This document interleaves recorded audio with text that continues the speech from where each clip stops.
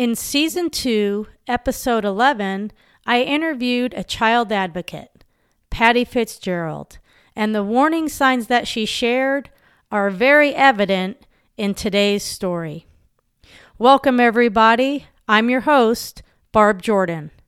Today's guest is a former star athlete, a member of the U.S. speed skating team, and she's going to share a lot about her past. You're going to see a lot about her inner strength and how she became the woman and the advocate that she is today. My guest today is Bridie Farrell. She is the founder of America Loves Kids. And Bridie, first of all, thank you so much for being here. Well, thank you for having me on. Yes. I've told people, and I've shared your YouTube link with them, that you're going to be on this podcast, and everybody thinks it's incredible that you're doing this. And it's interesting because you and we spoke briefly, and we connect because we feel that we have a connection through being a victim. But when I shared your link with others, their thought process was, oh my God, that poor girl. Where when I speak to you and I know what you're doing today, I think, my God, Bridie, you're awesome. I am so proud of you for speaking up. Looking at your life, you have quite a story. So from 30,000 feet, tell us about Bridie. First of all, how did you get into speed skating? Yeah, so the Bridie Farrell story. I am from Saratoga Springs, New York, which is a small town in upstate New York where speed skating was a very normal thing to do. I'm one of 6 kids, a good Irish family, and my older brother was in speed skating. So my father thought I could just go with him. No need to travel to the rink for 2 different sports. I was originally in figure skating. So I started skating when I was 6, speed skating when I was 6, and moved up through the ranks like any normal kid. When I was 15, I was still living in my hometown, Saratoga, and training for the 1998 Olympic trials in short track speed skating. When Andy Gable moved to our town to train with our coach, he was 33 at the time. He was the number 1 ranked speed skater in the entire country. He was on 3 Olympic teams and had an Olympic medal when he moved to our town. And I was in 9th grade going into 10th grade. Well, here you are growing up in your town. I'll call it a small town, although you might not think so, but I'm from California, so everything looks little when you're looking at the rest of the country. But here you are, this up and coming speed skater. At this point, what levels up to 15 had you achieved in speed skating? Oh, it's a great question. You clearly were an athlete and understand that it just doesn't happen overnight. I mean, speed skating, you are in age groups and you start racing in maybe your age group nationals. I went to my first nationals, I think in 6th grade, maybe 1994 it was.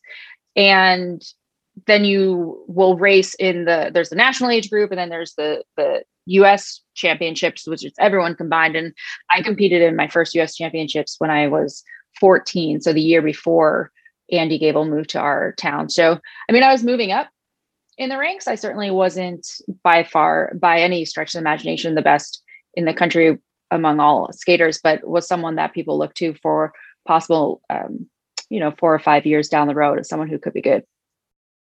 Well, here you are, this up and coming speed skater, and Andy Gable is coming to your hometown to train. Do you know who he is prior to him getting there? I certainly knew who he was because of his accolades and accomplishments in the sport. He was a phenomenal skater. He had just great ability on ice. And so I obviously knew who he was and was really excited for him to come to town. In speed skating, it's different than almost any other sport in that we train on the same sheet of ice, or the same field, if you will, where if you think of, softball and baseball, you don't have men and women together. Soccer, you don't. So men and women, fast to slow, all skate on the same size track. And so we're all together. And there's also a lot of value between a younger skater being behind a more experienced skater and mimicking the technique. Where you might say, okay, well, that sounds like track and field of running, but really you don't have the slower runners with fast runners. So speed skating was interesting in that you could be 15 and up and coming, and you could be 33 and the number one, and both training together at the same summer training in the park and then the same ice training in the winter. So that's how our paths were able to cross so much. Andy comes to town to train with your coach. Is that correct? Yep. Andy moved to Saratoga to train with our coach. And over the years, it was quite normal. People would come in and out of Saratoga to train with us. And like I said, Saratoga was a little mecca for speed skating. It's known for health, history, and horses, but I think it's known for speed skating. Okay. What was your first encounter with Andy? Did you see him at the ice rink? Where did you see him? Oh, well, I knew who he was from watching videos and he had come to our rink a couple years before to skate with us before going to a competition. So I very much knew who he was. When he shows up to your hometown, what was your first encounter with him? This was when you're 15. What was your first encounter with him? I'd have to think about my first encounter when he was once he moved to Saratoga. But like I said, I have 3 sisters and 2 brothers, so a small herd of children in my family. And we were all very fortunate to be doing lots of activities, sports and music lessons and all sorts of things. And so it was quite a shuttling service that my mom had to organize while my father worked around the clock. And so when someone offered to help with the rides to and from skating practice, it was a gift from above for my mom. And so she gladly took it. And he seemed like a nice enough person and was very well respected in the sport. He was an adult. It wasn't like I was getting a ride home from a kid. So it all seemed, one might say, too good to be true. Okay. So let me take you back. So he's moving to town. He's moving to Saratoga, correct? Mm-hmm. To train with your coach. When did he befriend you? Like, when did I know he ends up taking you to practice. He starts, doing things for you, doing favors for you. He wants to do your ice skates, which is a big deal. How did this transpire? What do you remember? Well, I remember that the value of being a little kid behind a really experienced skater. And there was another guy that I used to try and follow in practice to mimic his technique, because it was like, that's who I wanted to be when I grew up. Right. And so I remember Andy giving me some pointers about technique or whatever. And I must have been receptive to the coaching. And so he kept talking to me, and he had previously, where he lived in Milwaukee, he was known for helping a young skater there who was my age. And so, I mean, it's tough because in the sport of speed skating, I think it's really valuable for the experienced athletes to train with the novice skaters and for that back and forth. I think it keeps the faster skaters humble, and I think it makes the slower skaters faster. So I think it's a good way for it to work around until it doesn't, until someone takes that position of power and trust and status and manipulates it for their satisfaction. How did it start? So one day he said to you, let me take care of your skates. Is that somewhere? So like, how did he get close to you? How did he do that? Right. So he was driving my teammate and I home, and he would drop her off every day, back out of her driveway, go to the end of the street, take a right, and then it was my house. So he'd go out her driveway, take a right, and take a right. And one day he took a left, and he went down 3 streets in our neighborhood and pulled over into a dead end and unbuckled his seatbelt and looked at me and said, "Can I kiss you?" And I said nothing. There's not a fight or flight, but rather freeze. And I said nothing. So to answer everyone's question, did I say no? Did I push him away? No, I didn't. So I was 15. I remember it quite distinctly. It was in the summer. And I knew that I couldn't just get out of the car and walk home. My parents would say, "Why are you walking home?" And who would believe me? And also, how would I get to practice the next day? I mean, there was just so much loaded into that. Then he stopped kissing me and put his seatbelt on and drove 4 blocks over. And the next day you saw him at practice and everything was normal. Yeah. Everything was, play cool. And then it just was never the same. And it would go from him dropping off my teammate and then dropping me off to we would go and get a meal, or we would go for a drive. All things that sound quite odd to say now with a 33-year-old and a 15-year-old. And then eventually he brought me to his house. He had rented a house in Saratoga. So it just escalated to, sexual abuse on a multiple times a week. And it went on for months. Wow. When you guys were around each other at training, did you guys give each other the eyes? Did you just pretend it was business as usual? What do you remember from that? I don't really have anything specific to say about that. Just that I know that I was a teenage kid that wanted to be really good and was willing to put in the extra work. And so if someone was going to give me tips on technique, then I would take that from whomever was willing to help in that capacity. But it all just changed really quickly. Sure. Obviously, you rode in the car. Your drives got longer and longer. You went to his house with him, just you and him. So did you handhold in the car? Did he put his hands on your legs in the car? Did it just progress? Yeah, it progressed. And when we went to his house, it certainly progressed. I will say on the record that we did not have sex. So by definition, he did not rape me. But I think that was part of the confusion for me, in that being raised as the good Catholic girl I was, that I knew that was over the line, but everything in between I didn't. And so it was that confusion that left me in such a fog for so long, wondering what was right or wrong, or how wrong, or that just utter state of confusion. And also just respecting him and the accomplishments he had in the sport and the prestige he had in the sport. He was, everyone knew him. Everyone knew him internationally. And he ultimately went on to make the 98 Olympic team and got fourth in the 1,000 meter, actually.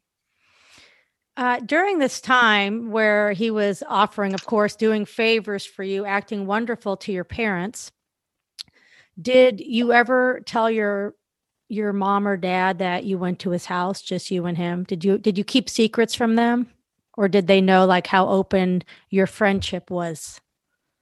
I never talked about any of it with anyone. So the time you spent with Andy alone, you never shared that, like, hey, I stopped by Andy's house. Never shared any of that, correct? No, that was no. A lot of it too was I set up my high school schedule so that I would be able to take 2-hour blocks every other day, 8A/B days. And so he would pick me up from school. So, my mom didn't even know for how long I was in or out of school. Because there was also, there was extra ice training that we would go to during the week.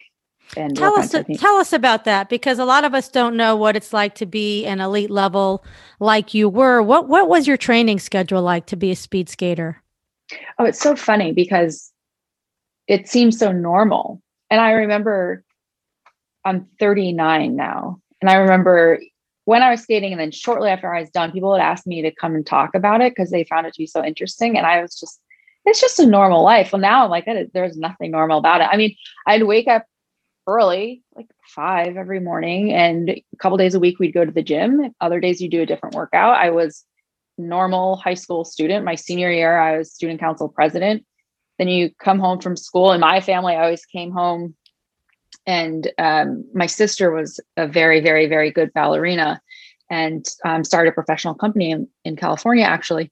And so she and I would eat a real dinner right after school. And then we would both go to our training sessions, and I'd skate for a couple hours 3 nights a week, and then come home and eat more, and find some time to fit in some homework, and then go to bed. It was a lot of working out, and looking back now, what used to be a warm up warm up before even getting on the ice to do the warm up is now like a workout, which is just so embarrassing. They don't know. People don't know what athletes go through. They just think that you show up and you're great. They don't really know all the hours of dedication. Well, let's talk about this. So obviously this inappropriate relationship continues, and you continue training. And did you ever go to competitions with him, the same competitions? Oh, of course we did. So that season that he was in Saratoga training, we went to a few together, including the 1998 Olympic trials that were held in Lake Placid, New York. When he was done skating, he was done racing, but he was not done with skating. He went on to be the vice president and the president of US Speed Skating and moved up the ranks of the national governing body, also known within the Olympic Committee, US Olympic Committee, and also known within the International Skating Union. So even while he retired from being an athlete, he certainly had a presence at the rink my entire skating career, my whole short track career. So from 98 to 06, when I continued skating, I would see him at competitions in the US, and internationally, he would go to some because of his position in US speed skating. How long did the inappropriate relationship with you and Andy continue? You were 15 at the time. How long did it continue? So it began in the summer, and it went until he left for the Nagano Olympics, the end of January, beginning of February. That time, I know it was after the Super Bowl in January in 1998. So more than half a year. Did he ever say anything, or you guys he was leaving to go to the Olympics and it was just kind of that was the end of it? Did you miss him? Did he send messages to you, or like, how did it end? Well, I think it would all be different now, because now I really sound old, but there wasn't much email or certainly texting, right? So, or having your own phone line. But he went off to the games and competed at the Olympics. And then I saw him at the national championships were in Saratoga Springs. So I saw him then. I mean, I regularly saw him. So when he left, it was only for a month or so, because I then saw him at other competitions that he came to watch, not race at. It must have been really a mental anguish in your mind of, this is wrong. This is okay. I want to be good. He's helping me, but this is inappropriate. You mentioned a time to me where you went to homecoming, and that was kind of your first inclination of, I don't know if this is really supposed to be happening. Tell us a little bit about that. Right. So I wasn't trying, at least, to be a normal 10th grade kid. And I was going to homecoming with a classmate who ironically lived down the street from Andy Gabel. And Andy asked me if I was going to any after parties. And I was, oh, I don't know. And he said, well, you're not. You have to come right home after the dance and call me as soon as you come home. And I said to my date, my mom, to come pick me up. And nobody was surprised because I was so dedicated toward speed skating. So it didn't seem abnormal to anyone. But it was at that moment that I knew, like, wait a second. He has a lot of control here, and this isn't normal, right? To have to come home. And I remember going home and getting in my twin bed at my parents' house, and there was a little yellow nightstand to the side of the bed, and calling him, but going under the covers so my parents couldn't hear, because that'd be weird. So knowing that is weird, but yet calling him to appease him, to make sure he was happy that I was home alone. So that was in October of 97. And I knew that the dynamic was certainly off. I also did not know how to get out of it or what to do. Yeah. I'm sorry that happened to you, Bridie. I really am. Fast forward, he leaves speed skating. You're still in speed skating, and he becomes the vice president of USA Speed Skating. And you're trying to, was it the World Championships where he had a conversation with you? Right. So I made the 2000 World Championship team, and he was at the competition in Sheffield, England. And I recall him coming up to me asking him, have you told anyone? Did you tell I was dating someone on the team? Did you tell him? And I said, no, I hadn't. I hadn't told anyone. But it was also, wait a second, you're covering your tracks. It's 2 years later, and you're making sure that, all the pieces are cleaned up. So that was another moment. In hindsight, it really stands out. At the moment, at that night, it was in this castle. The reception was in England. It was amazing. I just remember thinking again, like, there's a control here and a power thing that's going on. And also, I mean, I was decent at speed skating. I wasn't the best, right?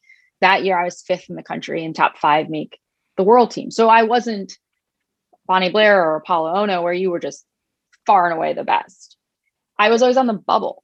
And so I didn't want to rock the boat. And I liked what speed skating gave me and getting me out of my crazy, chaotic house. I mean, it was the best place in the world to grow up, but doesn't mean there weren't a ton of kids there, And so it just let me do and see things that I wouldn't otherwise, or that my siblings didn't do. But it came together of the disparity.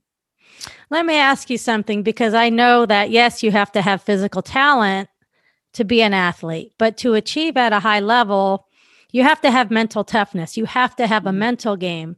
And so I'm going to ask you this.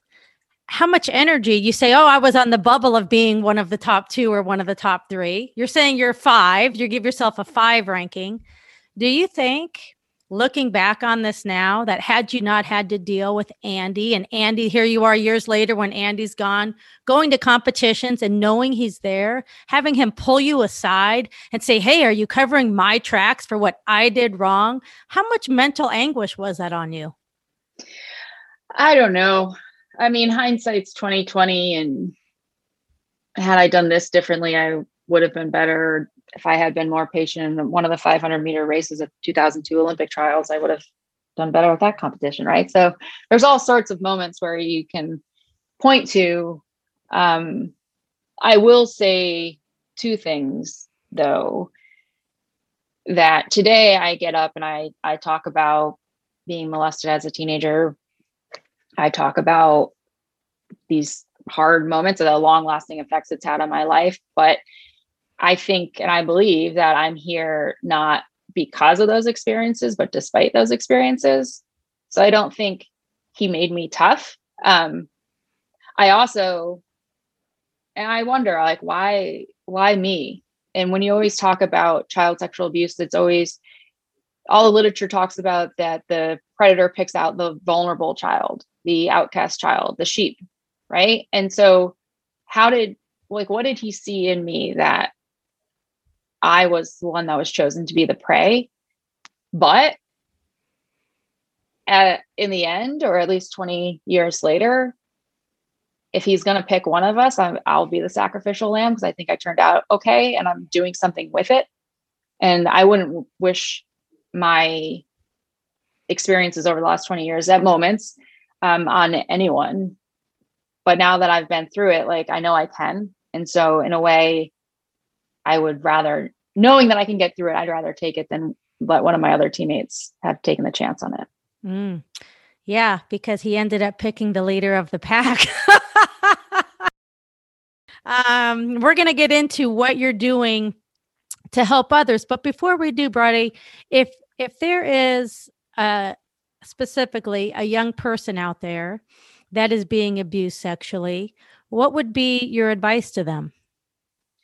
Well, a lot of things. One is, I've gone and spoken at high schools. I used to live in New York City, and I volunteered at an all-girls high school for a couple, like 8 or 9 years.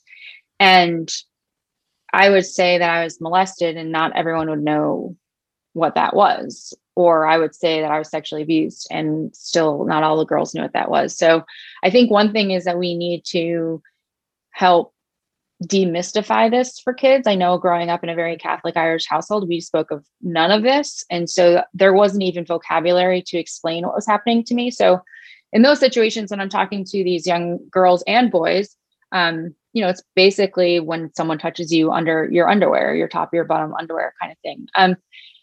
So if this is happening to someone out there, I'm sorry it is, and there's something you can do about it, and you have to speak up and you have to call people. And it sounds like you're supposed to be able to call the people that are closest to you, but most of these abusers are also close to you. They're not never, but rarely a scary man in a windowless van. It's our coaches, our uncles, our teammates, our stepfathers, our brothers, our mothers. And so it's someone that is close to us. So speak up and keep speaking up and speak to your friends, because sadly, more of them have gone through what you're going through. Talk to your friends' moms. They may see something and they may be able to help you. They may have been through it themselves. But if you in your bones feel that what's happening isn't right, then it's not right. And to speak up and to keep telling someone until someone listens. Yeah, absolutely. Absolutely. When you were going through it, did you confide in any of your teammates? No one. I told no one. It's hard. I told no one for so long. I mean, yeah. So I carried it all. Okay. Well, you end your skating career and you try to live a normal life and you attend Cornell University. Is that correct? Indeed, I did. Yes, ma'am. Okay. And you're taking a class on adolescence. Tell us about the light bulb that went off. Yeah. So it's a funny story because there's usually that class that you don't want to take in college. And I had transferred into Cornell and ended up throwing away a lot of credit. So I said, well, can I use any of these classes so I don't have to take this class? And it was a human development course. And they said, no, you have to take this to graduate. And I said, fine. So I took this course, and the end project, you could choose what you wanted to do. And one of the options was to write a paper about what we learned in the course and how that relates to your own life. And so I wrote this paper saying, oh my gosh, maybe that wasn't a real relationship, and that there was some sort of sexual abuse there, and that a child at 15 hasn't developed enough to make these calls or stand up or know what's going on. And that's why we have laws in place to protect children. And so it was the first time when I was 26 that I thought maybe it didn't just not feel right, but maybe it wasn't right. So I wrote this in a paper and handed it to the professor, and she called me and said, well, do you want to talk about this? And so she then walked me to, or helped me, I don't remember, get to a therapist at Cornell. And because of privacy and respect laws, she wasn't able to disclose to the therapist why she was bringing me over. And so the therapist didn't know. And I never told the therapist at Cornell. I didn't tell anyone for years and years. Fast forward, I was giving a speech in Ithaca, New York a year or two ago, and to like 200 people. And I told the story because I was in Ithaca, and she's a teeny little woman. And Professor Shellhouse Miller was in the crowd and came up and said hello. It was pretty cool. So she put it all together. So without her, well, first of all, without that assignment, and then without her reaching out to you saying, do you know that this is inappropriate? None of that ever would have happened. You wouldn't be sitting where you are today. Who knows? Who knows what would have made me click it together? Maybe it wouldn't have hit me until Me Too. Maybe it would have, taken so much longer. I don't know, but it was definitely when I was 26 that I was able to make the connection, which was after the statute of limitation had closed. So let's fast forward to today. And of course, we're still going to reflect. America Loves Kids. You founded this. What is it? So I founded America Loves Kids. We are a nonprofit organization that is creating a movement to end child sexual abuse. I think that it is going to be addressed by education. So helping people be aware that 1 in 4 girls and 1 in 6 boys are sexually abused by the time they're 18. helping people with vocabulary, like I said earlier. It has to do with helping policymakers and legislatures and thought leaders in this space about what policy is best, what is best for the individual survivor, what is best to dismantle the institutions that protect the abusers. And then we also are helping people now when they're moving forward with their case to finding trauma-informed legal counsel. A lot of work. Do you do a lot of travel with that? Yeah, we do. We do a lot of travel. I'm also associated with a C4 organization, which is allowed to do lobbying. So when pre-COVID, we were traveling a lot to state capitals and meeting with legislatures and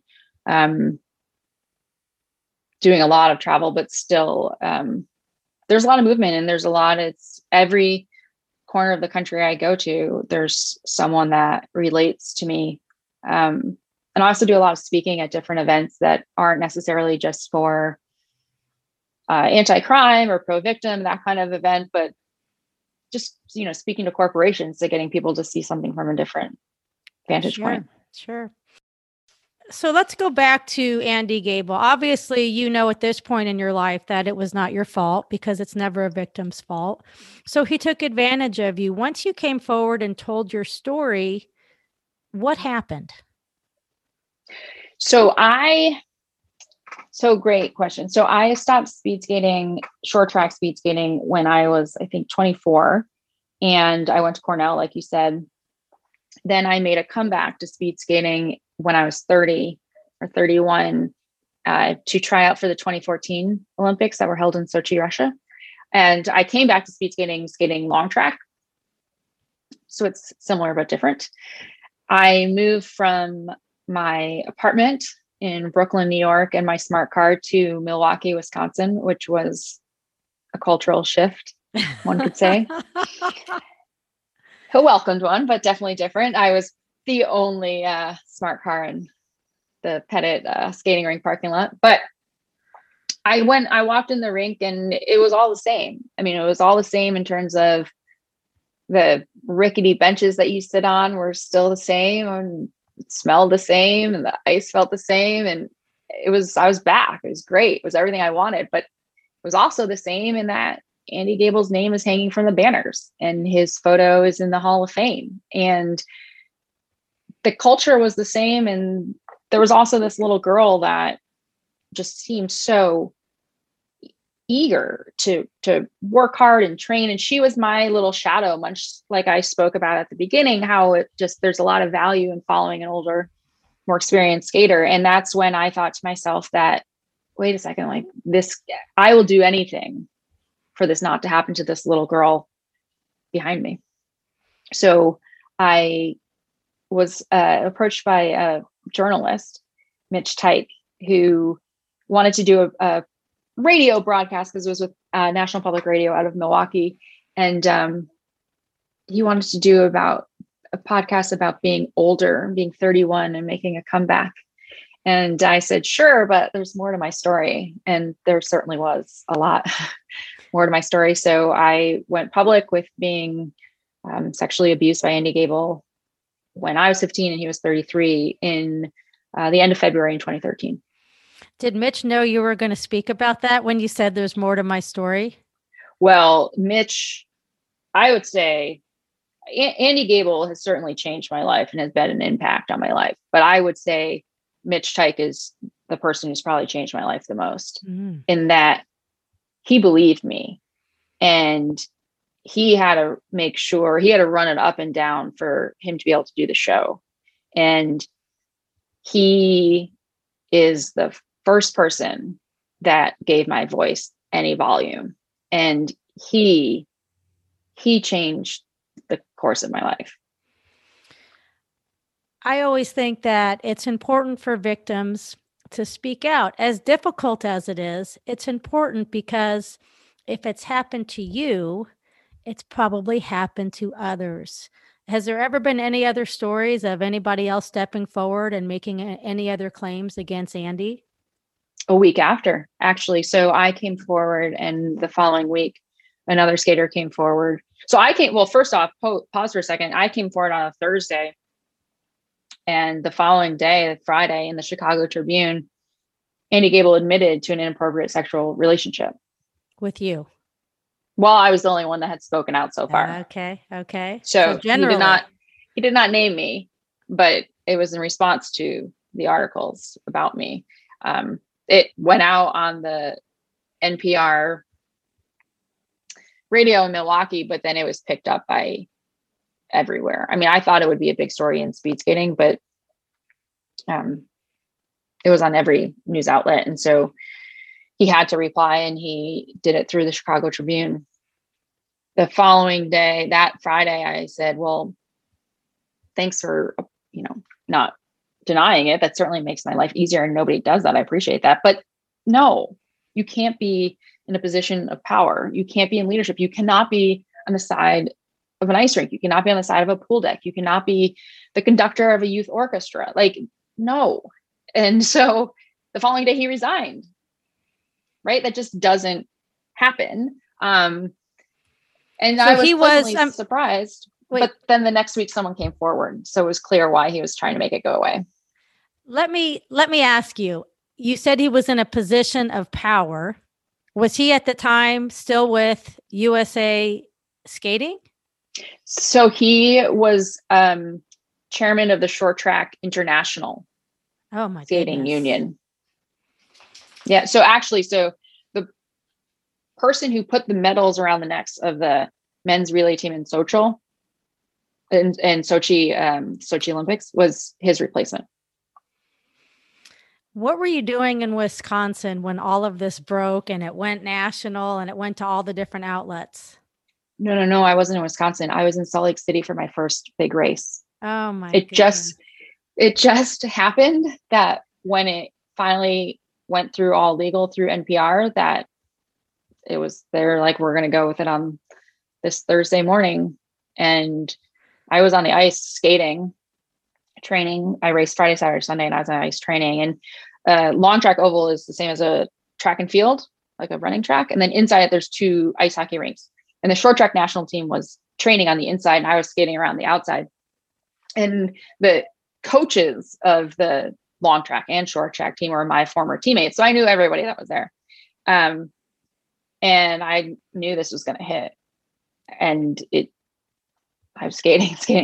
And then all of a sudden, just the laptops that were on the pads of the short track rink, there's like this open. I just saw my face on all of them. And I said, well, I guess the story's out now.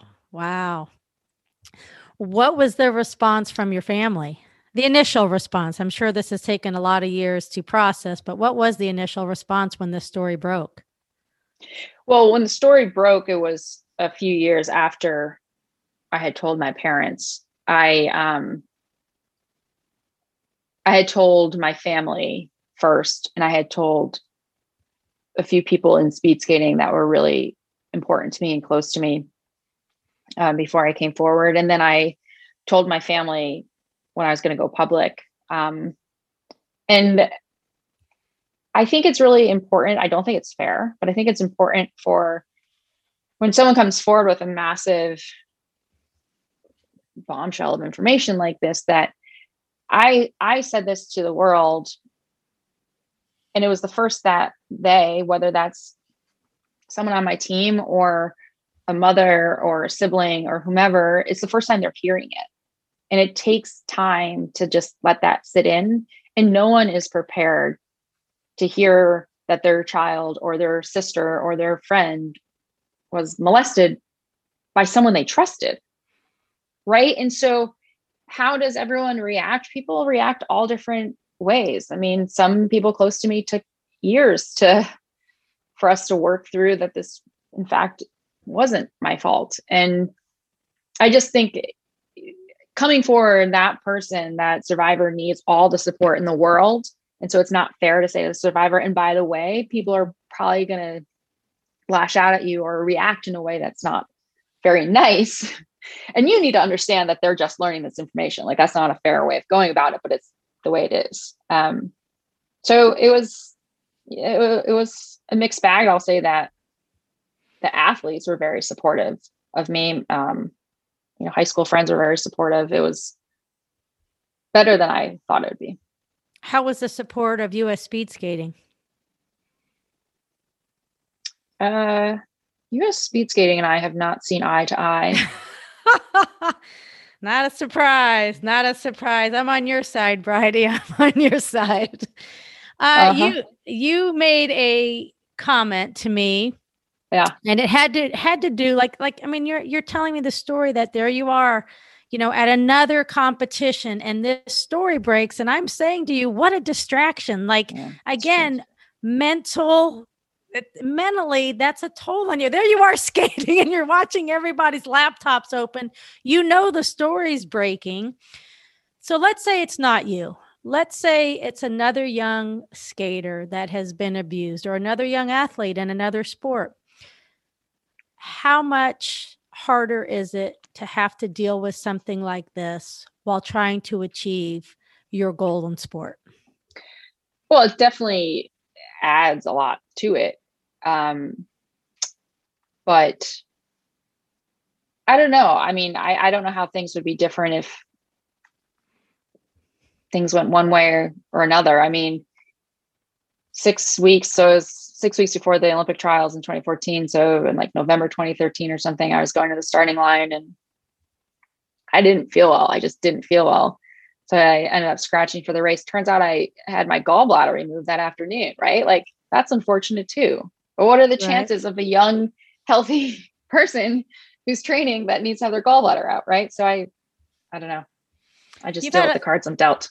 That's right. You've had a lot of surgeries over the year. How many surgeries have you had? I think 14 12 orthopedic. Surgeries. Yeah. You've been through a lot, but I want to say that, you may not have an Olympic gold medal to go around your neck, but in every aspect, I think you're golden. I do. I certainly do. And I want to thank you for the work that you do. Is there anything that you want to share that I haven't asked you about? Well, first, I just really appreciate your show and your podcast and your continuing and relentless effort to bring on so many different voices and perspectives. And I think that's just so important. It really is. And I think that I know that it helps all different kinds of people, but then one person in all different ways. And so there's just a lot of value to what you're doing. So thank you. Thanks, Bridie. That means a lot to me. The one thing I would want to say to folks out there, my work now revolves a lot around opening up period of time for people whose statute of limitations has expired for child sexual abuse to come forward and file a civil lawsuit. And it is very hard to decide to file a lawsuit. It is very hard to find a lawyer. It is very hard to sign off on that complaint and submit it to the court. That whole process is really hard. And I've changed my focus these days as to help people that are trying to do just this. And I've made and sought out what firms are trauma informed, who has social workers on their staff versus just, hard ass lawyers. That there's so much more to this. And if you were sexually abused as a kid in New York, you have until August to file a lawsuit. And if you don't do it by then, you never can. And you can file a lawsuit against your abuser and any institution that covered that up. So that could be a priest in the church and the diocese. That could be a teacher in the school. It could be your uncle. You can sue people even if they don't have means, but for that closure for yourself. I will say it's not for everyone. It's pretty brutal. But for people to look into it, that in New York, you have until August, New Jersey, you have to the end of the year. And we're working on passing legislation in other states. And we are always welcoming people to join the fight and share their story and really help us move this movement along. Awesome. Thank you, Bridie, for all the work that you're doing. And I know it's not always easy. I know your life was not always easy, but hopefully the changes that you make are going to give you a lot of great days presently and ahead. It has. It lets me meet people like you. So I appreciate that. All right. Well, listen, thank you so much. You are now part of the Ripple Effect. Fantastic. And I will definitely be in touch. Thank you. Excellent. Thank you. Bye.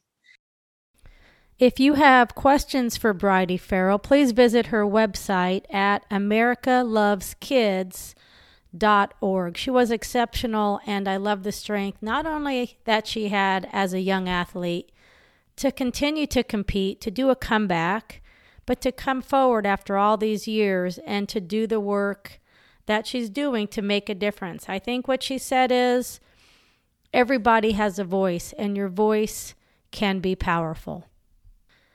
Your voice can be powerful, and your voice is powerful. If you know victims or advocates that would like to be a part of this podcast, I would love to speak to them, because understanding the warning signs, I think the awareness that we gain from understanding what others have gone through educates all of us. So yes, if you know somebody who wants to use their voice, please have them contact me. And if you're interested in the Always Bev class, whether in person or online, please visit my website at alwaysbev.com. Looking ahead to season 4, we will have more advocates join the show. In fact, we're going to start off with sex trafficking. We are even going to go back and visit my sister Bev's story, because I have uncovered so much over the last 6 months. Some of the recordings I think will shock you. I still have yet to share the whole story. I'm your host, Barb Jordan. Thanks for joining me on another episode of Always Bev, The Ripple Effect.